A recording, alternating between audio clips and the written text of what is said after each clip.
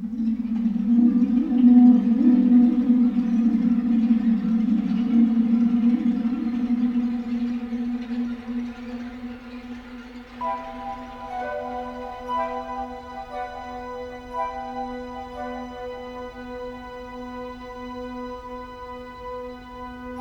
episode of The Stack is brought to you by the expression on her face just before you press the airlock release button.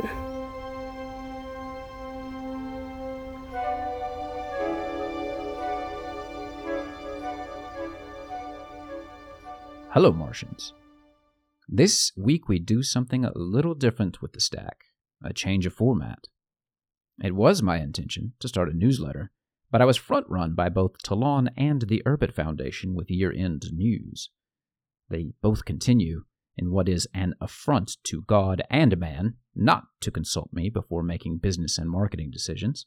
But I can do something they cannot do, which is pour the pleasure of voice into the porches of your ears. Also, the newsletter probably will nevertheless happen in the new year. So let us start with Urbit News and then wind up with our interview of Galen Wolfe-Pauly, CEO of Tlon, but perhaps best known for his bespoke wooden furniture line and his Tofu Maximalism. And now, the news. Article 1. DC Spark keeps doing the beautiful and the good. DC Spark's Urbit Visor extension has received a visual overhaul. If you don't know what Visor is, hold your manhood cheap, etc. The Visor extension is analogous to MetaMask, but using your Urbit for login and permissions on legacy websites. A bridge to the old world, so to speak. Find it in the Chrome store. For a finer explainer, see DC Spark CSO Robert Kornacki's developer call. Rob also recently did an explainer video, which will serve as an Urbit guide for the perplexed, VCs and your grandmother. Naturally, we also did a podcast with Rob. Article 2. L2 just around the corner. Though how wide a corner it is, only Zod can say. But a star has been born on L2, according to the man. Anyone who has previously burned F spawning planets will be getting a refund from Vitalik's dad. Article 3. Fine art. My favorite new group is Dacus Tiprail's Art. I have no idea if I pronounced that properly. I look forward to his daily new additions, an eclectic mix which nevertheless finds harmony in Dacus Tiprail's keen aesthetic sense. Do go to the website to check out some of the examples we posted there. Article 4. Star.market hits the century mark. As of recording, 109 stars have been wrapped on Star.market. Thus far, at least 2 stars have been redeemed from the contract. And another milestone. The first time someone trading Worcester was front-run by a bot. We made it, fam. Article 5. Justin Murphy is the devil. He isn't, in fact. He's a gentleman. But he's also carving out something of an Urbit niche with a podcast of 10 interviews from Assembly 2021. If you're listening to this and you're Justin Murphy, remember that in the end there can be only one. We're coming for you, Murphy. If you're listening to this and you're not Justin Murphy, give him a listen and toss him some crypto so he can recoup production costs on the hotel studio he set up. Check out Murphy's Other Life podcast. And, of course, we also did do a podcast with mortal enemy and serial puppy abuser Justin Murphy. You can find a link to that on the website. Article 6. Our podcast slouches toward professionalism. Thanks to Phenom for recording some sultry station IDs for us and for a bit of community support, allowing us to buy upgraded equipment. We are slowly iterating toward a podcast and other media that might be mistaken for professional work. Listen to Phenom talk about banking on Urbit if you haven't already. And if you want to fulfill the ancient dreams of our forefathers to have Urbit media every day of the week, consider tossing cryptocurrency at my e-grifting operation so I can stop wage cucking and do this full time. Links are all over the website. And now, on to Galen. I just saw yesterday on Twitter that you guys have actually booted a star to L2, is that correct? That's a good first line of discussion. So L2 is basically being sort of quietly, but in a live way being tested. I actually think a bunch of planets have been booted in that fashion. So we moved a star over and we're going to start issuing some planets to ourselves. And I mean, a lot of the work is like around as you might imagine, like it's like making the workflow for booting ships in this way and making sure that they come online correctly and that the whole UI there, it makes sense. So that's the stuff that we're sort of like testing now and making sure is actually good. Was obviously super high Ethereum gas prices, kind of made this maybe more of a priority, but was this always a plan and then this just got it moved along, or kind of, can you walk us through that thinking process? It's basically as you described. So, in 2013 to 2017, really, like our address space registry is basically a text file. So even in our early crowd sales, like we're just keeping track of like who we owe what. And the first problem we want to solve is like, well, we really should make that ownership real. Of course, if you want to decentralize ownership of something, you're down the rabbit hole of inventing a blockchain, and Ethereum was starting to be a real thing. And we felt like, all right, well, we would like Urbit to be self-hosting. Urbit is designed to be self-hosting, but a way that we can, initialize this ownership without the risk of that ledger being centralized is to make it an Ethereum registry. So that decision in and of itself is like not it's often been argued about as if it was more sort of like motivated and less practical. Like it's a super practical decision, right? Like just let people actually own these things and move them around and make sure that that's as decentralized as possible, or the ledger itself is as decentralized as possible. The decision to do L2 is, I guess, like similarly boring, right? It's just like gas fees are really high. That's not going to change. We did a lot of diligence on other possible ways of solving that problem, meaning like we looked at every possible roll up, every possible, I don't even know what to call them, at, Cosmos, Polkadot, whatever. And it just didn't seem like anything was quite there in terms of being exactly what we wanted and being mature enough. And I think, we had in the back of our mind the sense that we've always had, which is that, well, this would be really nice if this stuff was self-hosted. And so it felt like, all right, look, we can like make a step in that direction by starting to host parts of the ledger ourselves. And I think the design is good, but I think if Urbit was going to be moving to being completely self-hosted, that's going to require other technical work. I think we're not like totally there yet, but this is a good step in that direction. Are you going to be able to? You're actually going to be able to go from where you are to a fully hosted, self-hosted PKI, or is it going to have to be like completely new work at some point in the future, or mostly new work? Well, somehow it has to be continuous, right? You would never like reset the ledger, of course. What do we need to be a fully self-hosted PKI? That's like a good question. I think that I doubt that it's everything that's involved in naive rollups, which still don't have kind of like a hard dependency on Ethereum, but they do use Ethereum to some extent. I don't actually know. Ask Philip that question. I bet Philip can tell you. Philip and I have kicked this one around.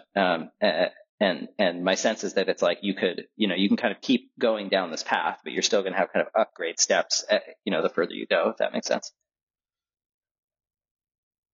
But the network is probably decentralized enough that there are ways that you could do it. I mean, it's not as like whether it's at the galaxy level or stars, there's not such a concentration as there was 10 years ago or whenever you're describing kind of the initial conversation. Yeah. Like there's I don't know how many nodes are online, but there's a good number of nodes online.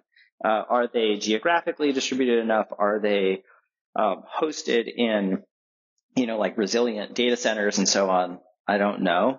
And we've always avoided like creating kind of fake and annoying incentive mechanisms to like have people stay online, which obviously like is not problematic in like a pure like blockchain like system, but for Urbit, given what Urbit is useful for, always felt like a little bit like kind of ancillary to what Urbit is for, right? So you could say, oh, we'll pay you some coin to keep your Urbit online, and then you also have to reflect the ledger or something. I'm just like, that's not relevant to what we do. I don't think we need to do that. So ideally, like the primary driver of like why Urbit matters at all is that it's useful. And so as Urbit becomes more useful, and therefore more people come online, it could make sense to sort of self-host more and more of it. But the criteria for something that is actually, reasonably decentralized, I'm not sure if we've like fully passed, like Urbit is pretty decentralized. It's not so decentralized that I would use it to like secure assets, if that makes sense. Well, we're doing our part. Thank you. We've got one in a data center in Singapore for you. Nice. Yeah, that's great. We need more of that. And one in my closet here, but Andy's closet is the most secure. He's hasn't come out of it yet himself. I wouldn't want to, right. So I think that if you look back, 2013 is a long time ago, and we've been involved for about a year and a half plus, and there's been so much growth and change. If you go back, light years ago or whatever to 2013,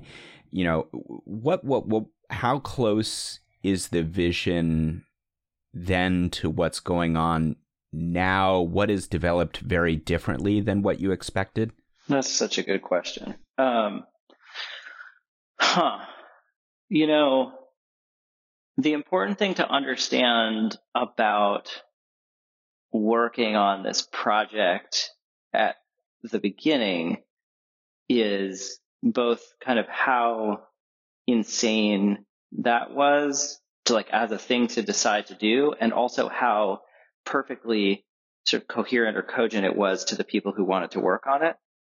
So like this wasn't something that anyone really understood the rationale for or the possibility of it becoming a reality. Although we were obviously able to convince some people to support our work. And that team was really, really small. So very much like the original sort of thesis, the original rationale for why you would want something like Urbit being, well, you want everybody to have a computer that lives on the network that they control completely. That's certainly still the same. And then the kind of the tactic, which is like, if you're going to build a new platform to satisfy that desire, you need to build a great user experience in order for that platform to to pull that platform into existence. That's also still very much true. But the way to start on a project that is so sort of overwhelmingly big in size, is not something that is a different methodology than the one that we have today, right? Where now I think we have a pretty good idea of like what Landscape is as a product and where it can go. And we have a pretty good idea of like what the surface area of problems are within Urbit as a platform and how that can mature. And so I think our way of working has sort of just like stabilized a lot and gotten a lot better and a lot more efficient. And we've gotten better at it, at like folding other people into that process. At the beginning, it's like a walk through the desert on acid or whatever. Like it's a different thing. It's not for everybody. Is going full remote now, is it still a good idea? Are you having any pain points from that? No, it's awesome. It's so great. I'll fully admit that I was like totally wrong about it. I am a designer by training. I like putting big pieces of paper on the wall. I like writing on paper. I like talking to people in person.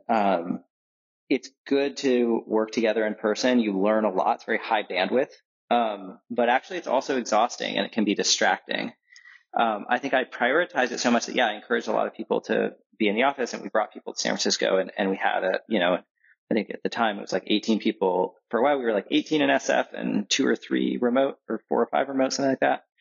That's really hard too. I think it would have been easier if we were all in SF. It's hard to have some people who are, and those people who are remote are very important to the team. The transition, which was just, COVID related, was not, planned, obviously. Like it just kind of happened. And so I didn't really think too much about it until we were pretty far into it, at which point I realized that not only were other people more productive, but I was more productive. Because I think all of us, like Tlon is a group of people, all of whom are very motivated to make things, and making things does require long periods of focused work. And it's actually a lot easier to get that when you're not in an office.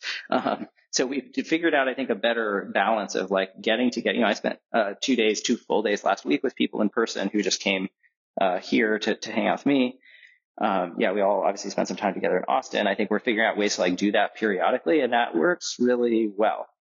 Like the kind of on again, off again pattern. It's good. And I wouldn't have designed it. I would never come up with that. Presumably it's opened up the talent pool then a lot, right? If you're looking for developers and you don't have to say, you got to move to the Bay Area or San Francisco. Yeah. No, actually you can stay in, Fishkill. Yeah. We were always like, we would like you to move to the Bay Area, but like, if you're good and you can't, it's fine. So we always were open to that. And can't was pretty broad, like if you just really, really don't want to, or it's not feasible, whatever. We weren't like it wasn't a deal breaker. I don't think maybe it was I don't know.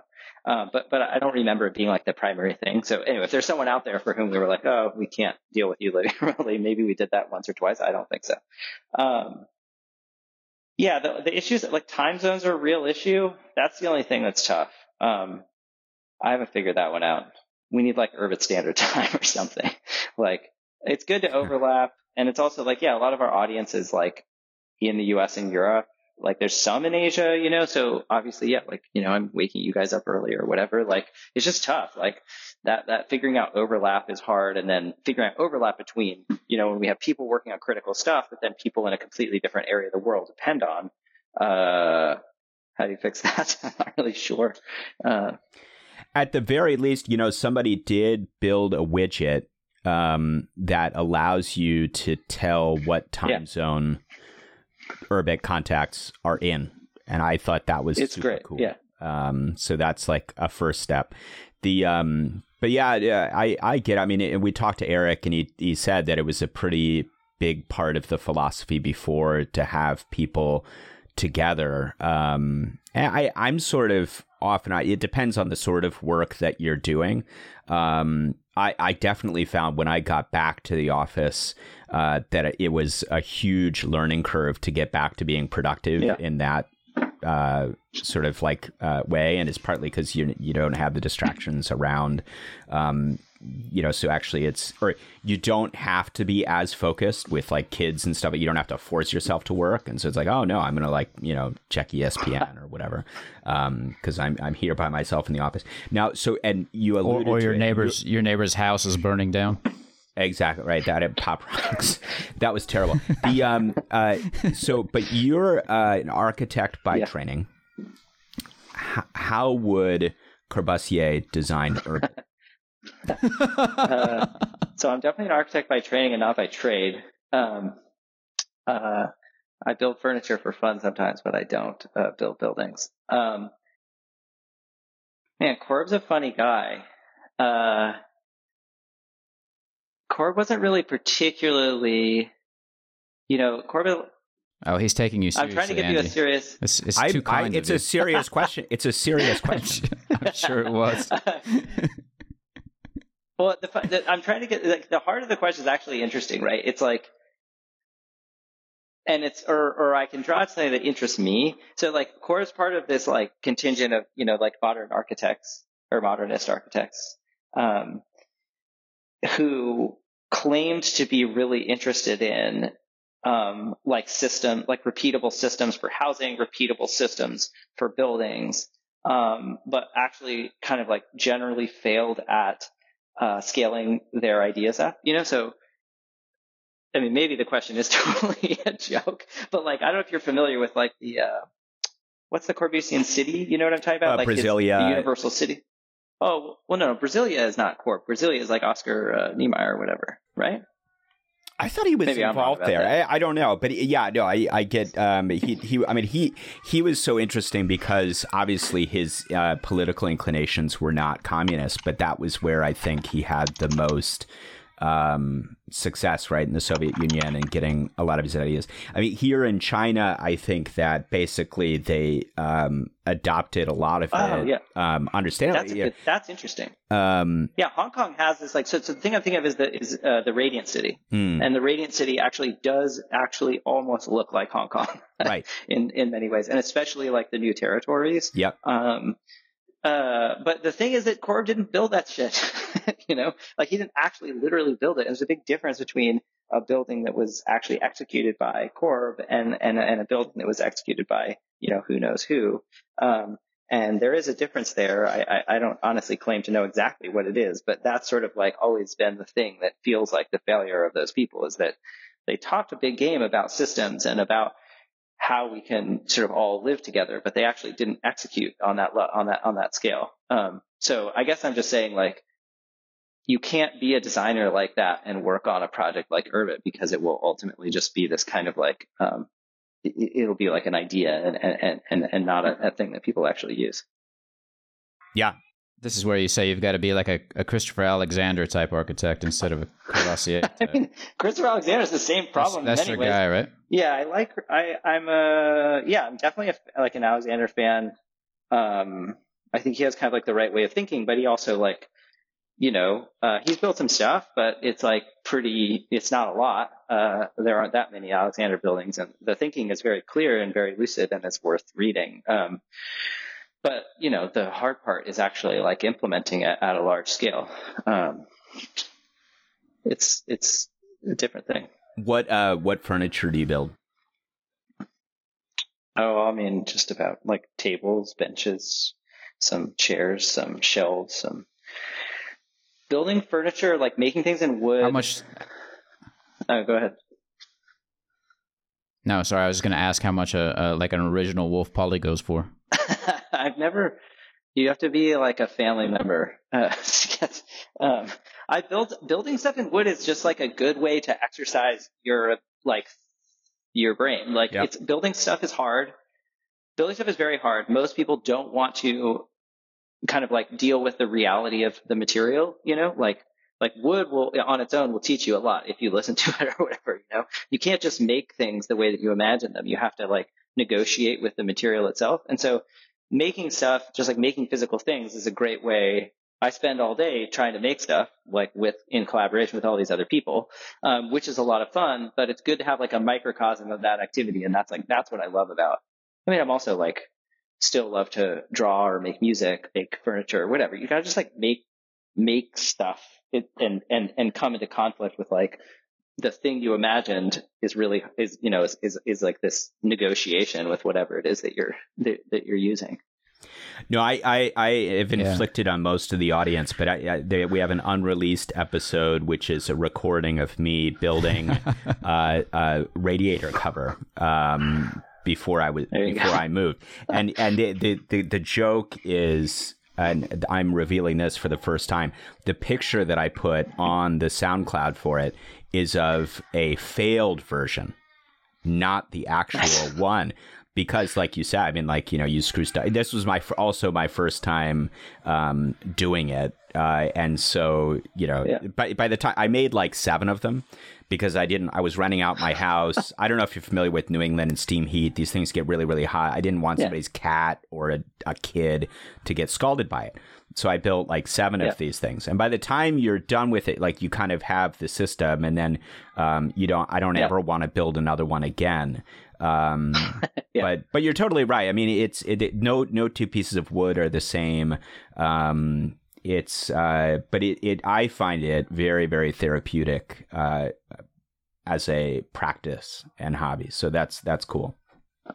Yeah, it just clarifies your thinking. Like, I mean, at least for me, like a lot of, Tlon is, 30 people, 33 people, something like that. Like, it's complicated to get people to work together. It's a lot of fun.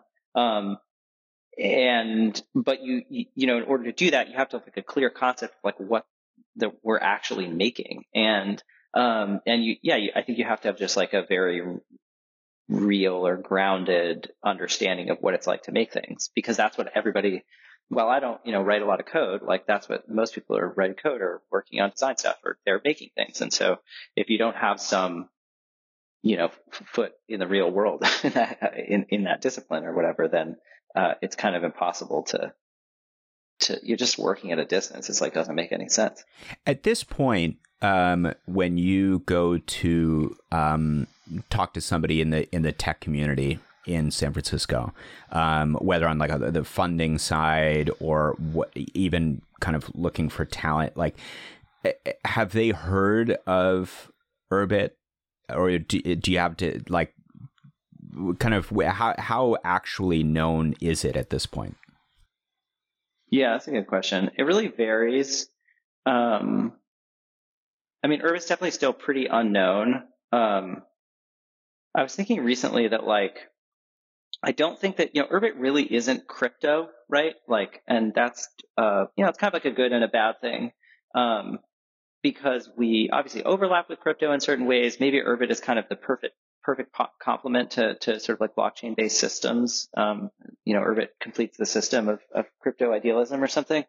But I think that like for people to understand that, they do have to kind of like come to a very conventional understanding of like what Urbit is. They can't like force it into the box of like what a crypto project is. Like Urbit is not a crypto project in the at least 2021 conception of that.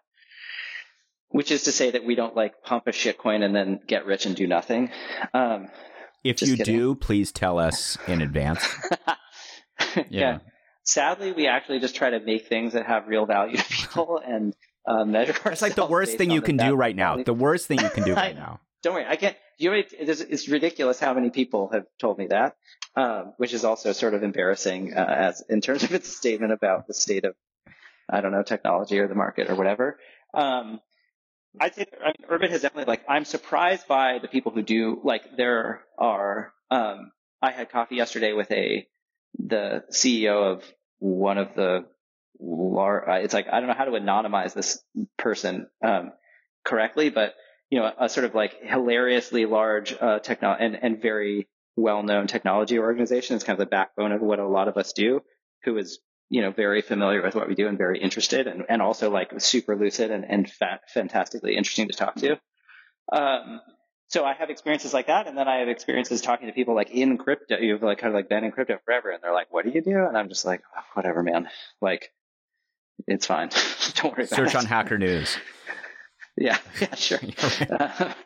I think it's just like, I still don't think we've like hit exactly the right framing for those people or even necessarily, I don't know. I've kind of always said like, I don't think that I think Urbit similar to, many like coin, like crypto projects. It's like, yeah, the story is compelling to some extent. Like, sure, it feels good to control your computing, but until someone can like materialize that and actually, easily get invited into something by a friend or use something and just kind of touch it super casually, obviously sort of L2 is a big part of that. And just like overall improving like onboarding and product experience. That's the story. The story is like, use the thing. The story is not like a rant, it's not about believing some narrative. It's like something that you can actually do. Yeah, I had this experience sort of regularly. Like someone on, I never get this. Someone on Twitter will say something about Urbit, and then someone else will chime up and say, you mean that totally unusable piece of software? I think the last time they checked it out was 3 years ago, February of 2020. And I'll come by and I'll be like, have you checked it out in the past couple of years? No, it's impossible to get on, which means, they haven't even done the diligence of like downloading port and booting up a comment. So yeah. I'm saying even in my small little microcosm, I get this experience as well, which is that people don't just jump on the network, just actually use the thing. It's gotten easier, but it can still get a lot easier. And I think, the idea is that Urbit, right, is kind of like a superconductor for like human connection or something, right? It's like, it should just connect you to other people and other things really quickly. So I think there's always like, like what's the single player experience of using Urbit? So maybe Urbit could be a really great like personal knowledge management foundation, right? It could be a place where I keep my notes that last forever. It could be a place that I keep my, sort of family photos or whatever, but we're not really working on that because it's not I don't think it's the best first use case. Parallel to that, Urbit is a great place for you to build a community that can last a long time, you can customize and so on and so forth. So ideally people like that, like I've always found it's like, yeah, you can boot it. You can kind of check, like, does this thing even work at all by booting port? But the good experience you need to have is to be like invited into a group or invited into, a conversation of some kind or whatever, invited to do something. And it's the fact of the quality of that thing that happens. Like that's what really matters.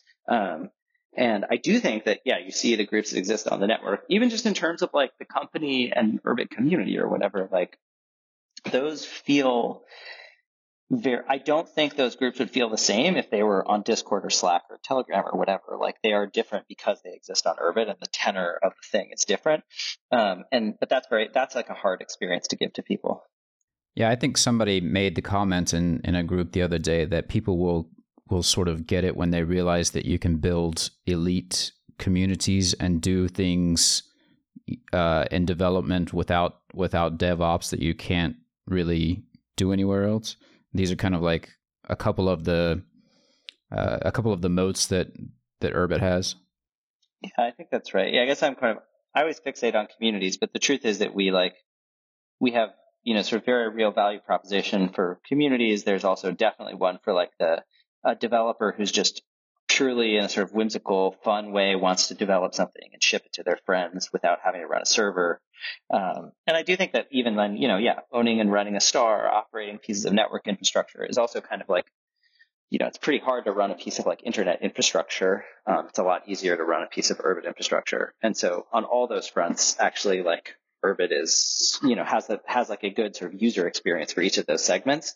And those people all sort of work together, right? It's like, you have like network operators, developers, and communities that like can actually support one another. It's basically like, I think of it like it's Tlon's job to like make those experiences in each of those segments, as good as we possibly can. Well, I think like one very positive and exciting thing is everybody looks at Urbit from their own background experience and their own needs. And I think they see something that's pretty positive. I mean, so yeah, if you're a semi-autistic, software engineer that wants to do things like you described, you'll do that. But I mean, when I look at it, I see opportunities in financial markets or in sort of how you could use them for a large organization. Sometimes in education, everything. So there's a lot of opportunity. Obviously it's like Rashomon, or actually In the Grove is the story, but everybody can see something that they really like in there. If you had a blank check right now, just kind of thing as a CEO and capital allocator, I don't know what a really meaningful sort of non-constraining amount of money would be, but would you be out there buying technology or people, or where would you be investing? Oh, absolutely in people. So Tlon is a company that I think is like, maybe it's even like 100%, maybe it's like 80%, maybe it's 100%, I don't know. It's an insanely high percentage of people who basically actually make things and who are compelled to make those things because they feel like they're kind of on some sort of spiritual quest to make Urbit a real thing so that their, children and grandchildren can use it. That's amazing. It's also leaves us a lot of room to grow because almost every single one of those people could have 2 to 6 people working for them, and would probably vastly accelerate the pace of their work. And then I think in turn, the quality of what we ship. Scaling that up is not easy. And actually you can't do it overnight if you want to do it well. But that is Tlon is definitely capital constrained. That's somewhat intentional. I think it's really important to be, if a company is a plant, you can sort of drown it with capital, or you can dry it out. I don't think we're really at the risk of like drying out, but we also could be going a lot faster. And I think you see a lot of crypto companies that are just sort of drowning in capital. And so, yeah, I think that like have a clearer, like the history, Tlon for a long time, right, is like, on the one is a split-brained, thing. What's this, like a two-headed beast? There are two wolves inside of us, whatever. On the one hand, we're trying to build a platform, which is, in a way, very like act of pure software architecture. You're trying to design something that's really nice, that's really general purpose. And on the other hand, you're trying to build a product. I think by assembly and by shipping software distribution, we're like, okay, the platform, it can be better, but it's going somewhere. And now we can start to really focus on product. And so when I look forward over the next, say, 3, 6, even like 10 years or so, and I can see you have an initial use case, which is like, do group communication really, really well. Like what people use Discord for is not what Discord is for. And like the ability to build individual communities is something that also like Facebook isn't even really very good for, and Urbit can be very good for. Okay, let's try to actually drive a wedge on that front. Plenty of capital to deploy there, just in terms of like making us more efficient, more capable, like more focused. I think there's a lot that can be done in terms of like encouraging and building the tools for commerce over Urbit, like both for people to do business with one another, for people to manage their own assets, to be able to take like a syndicate of crypto investors, move them onto Urbit, let them visualize their assets, manage their investments, and sort of like manage their research or something along those lines. Okay, we have a pretty clear idea of what that is. What's our biggest problem? We don't have a team that actually fully works on, what is an Urbit wallet, or how does Urbit integrate with signing transactions and sending them, and so on. So I feel like now we kind of have this, like, we've accumulated a lot of clarity around like how can landscape evolve as a great product and become sort of more general purpose as this toolkit for people to basically like build crypto communities or crypto adjacent communities, or just like maybe better communities in general. I think they sort of start as being crypto adjacent. But the team as it exists is like, is fantastic, but can basically just be like scaled up.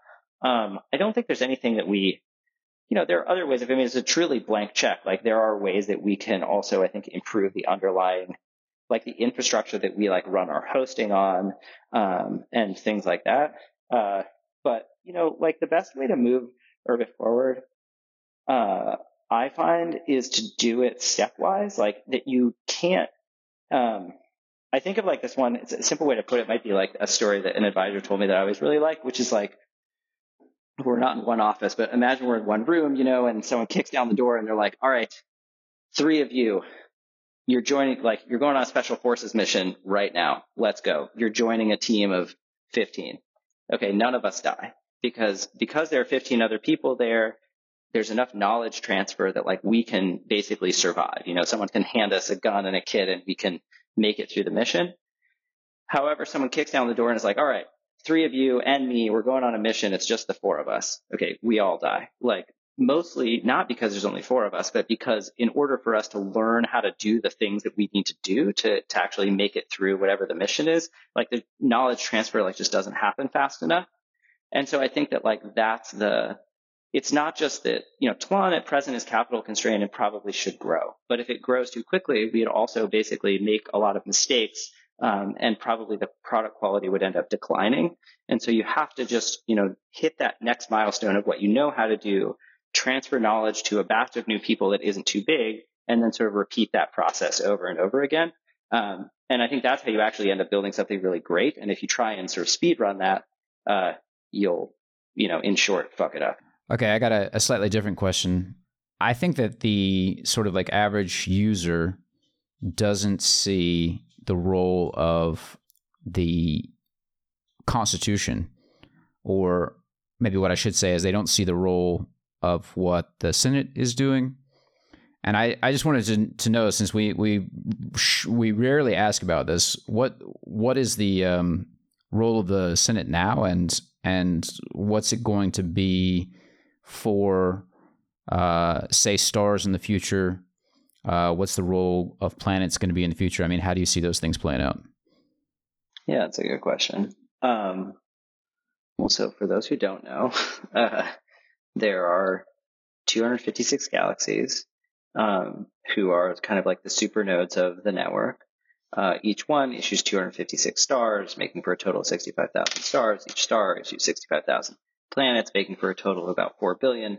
These are, of course, 8-bit, 16-bit, 32-bit, or 2 to the 8th, 2 to the 16th, 2 to the 32nd. The idea behind this design, of course, is that building a decentralized network is hard. You can't have a single authenticating sort of entity, right? Who decides who gets to be on that network? Well, you need to distribute that, the authority to decide. So the idea is that sort of like, well, I can sell someone or give someone a galaxy, and then they get to decide who gets the stars, and then those stars get to decide who gets the planets, and so on. This is, towards the end of everybody who ends up with a planet or everybody who ends up with an address is a human, because the hope being that both through the balance of that planet having some value and the person doing the authenticating caring about not, selling to bots or spammers, you'll more likely get that outcome. Is it perfect? No, but it's a system, and no system is perfect. So then, of course, because we can see that no system is perfect, we also acknowledge that system may have to get upgraded. So the mechanism for upgrading that system is that a majority of the galaxies, a majority of those 256, can vote to upgrade the rules of that system. And that's very real, meaning we can basically move to a new set of contracts that govern the distribution of address space. The goal is that no one cares about this. If a government is working and working for the people that it serves, then it should be, kind of an invisible thing.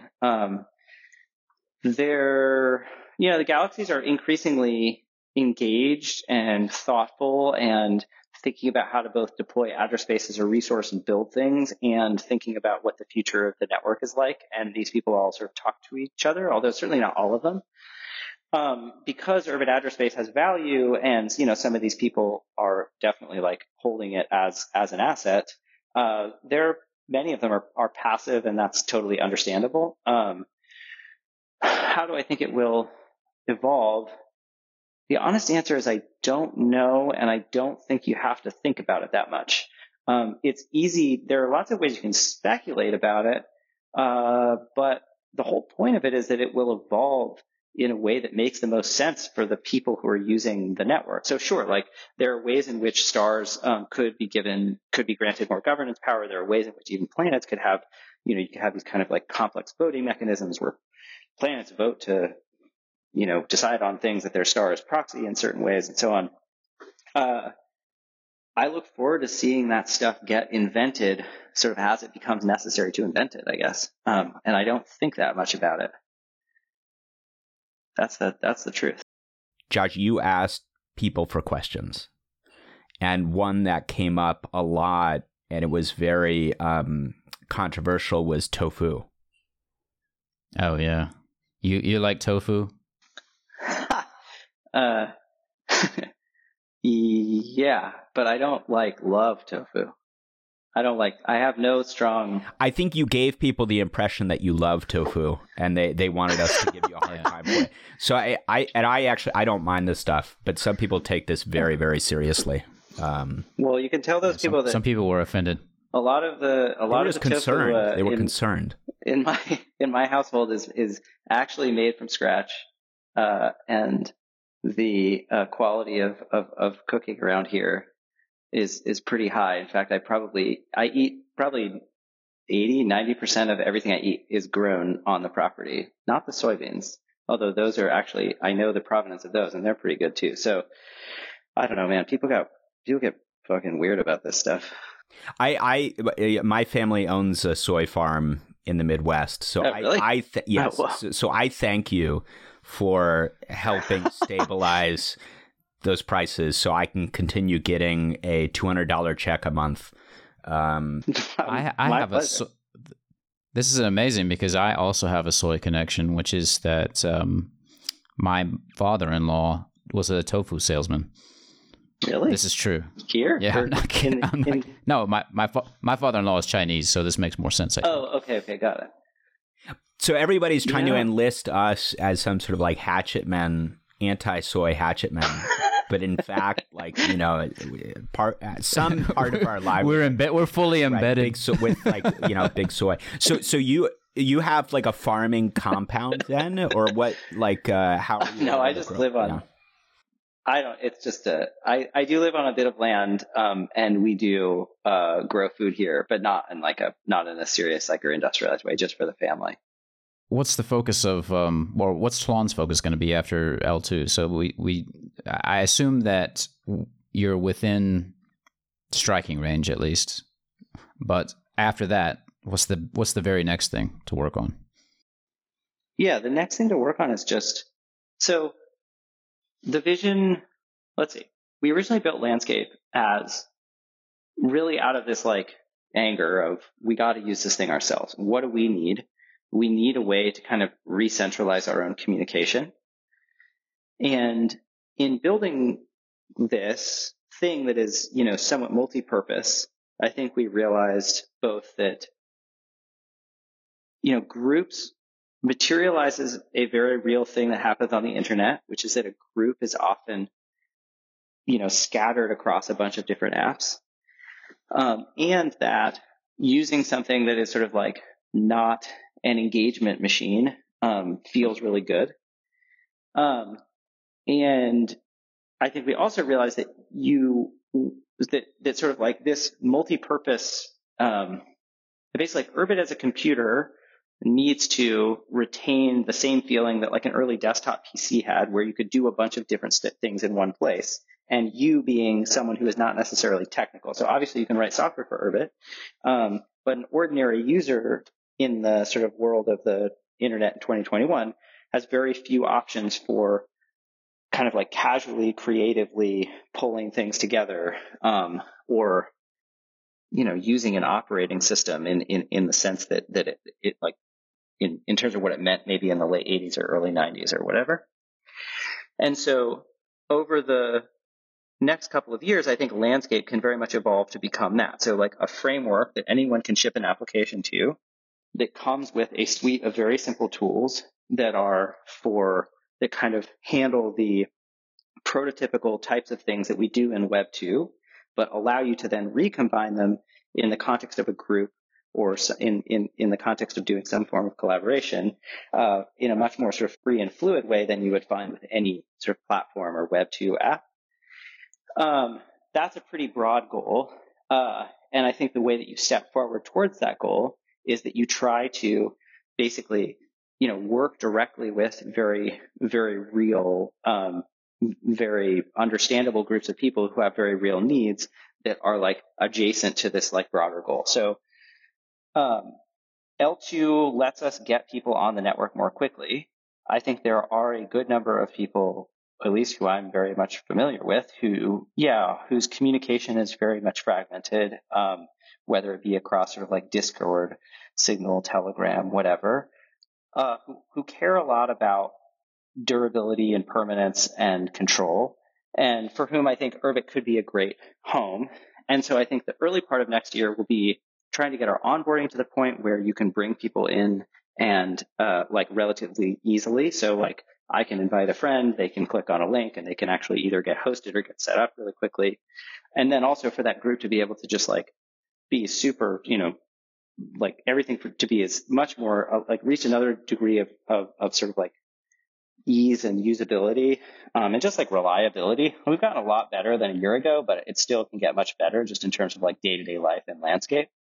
And so I guess like that's kind of, you know, starting with the very long-term vision, working all the way back to the present. But in terms of like what's going to happen in the beginning of next year, like, yeah, it's just like make group communication really good and make it easy for, you know, other people to onboard their friends into it and, you know, see how far we can get with this. I think I don't really see anything else occupying that space successfully, because I think that group communication is almost just like it's very much not suited to Web 2. Like it's almost always going to be at odds with the constraints of a centralized platform.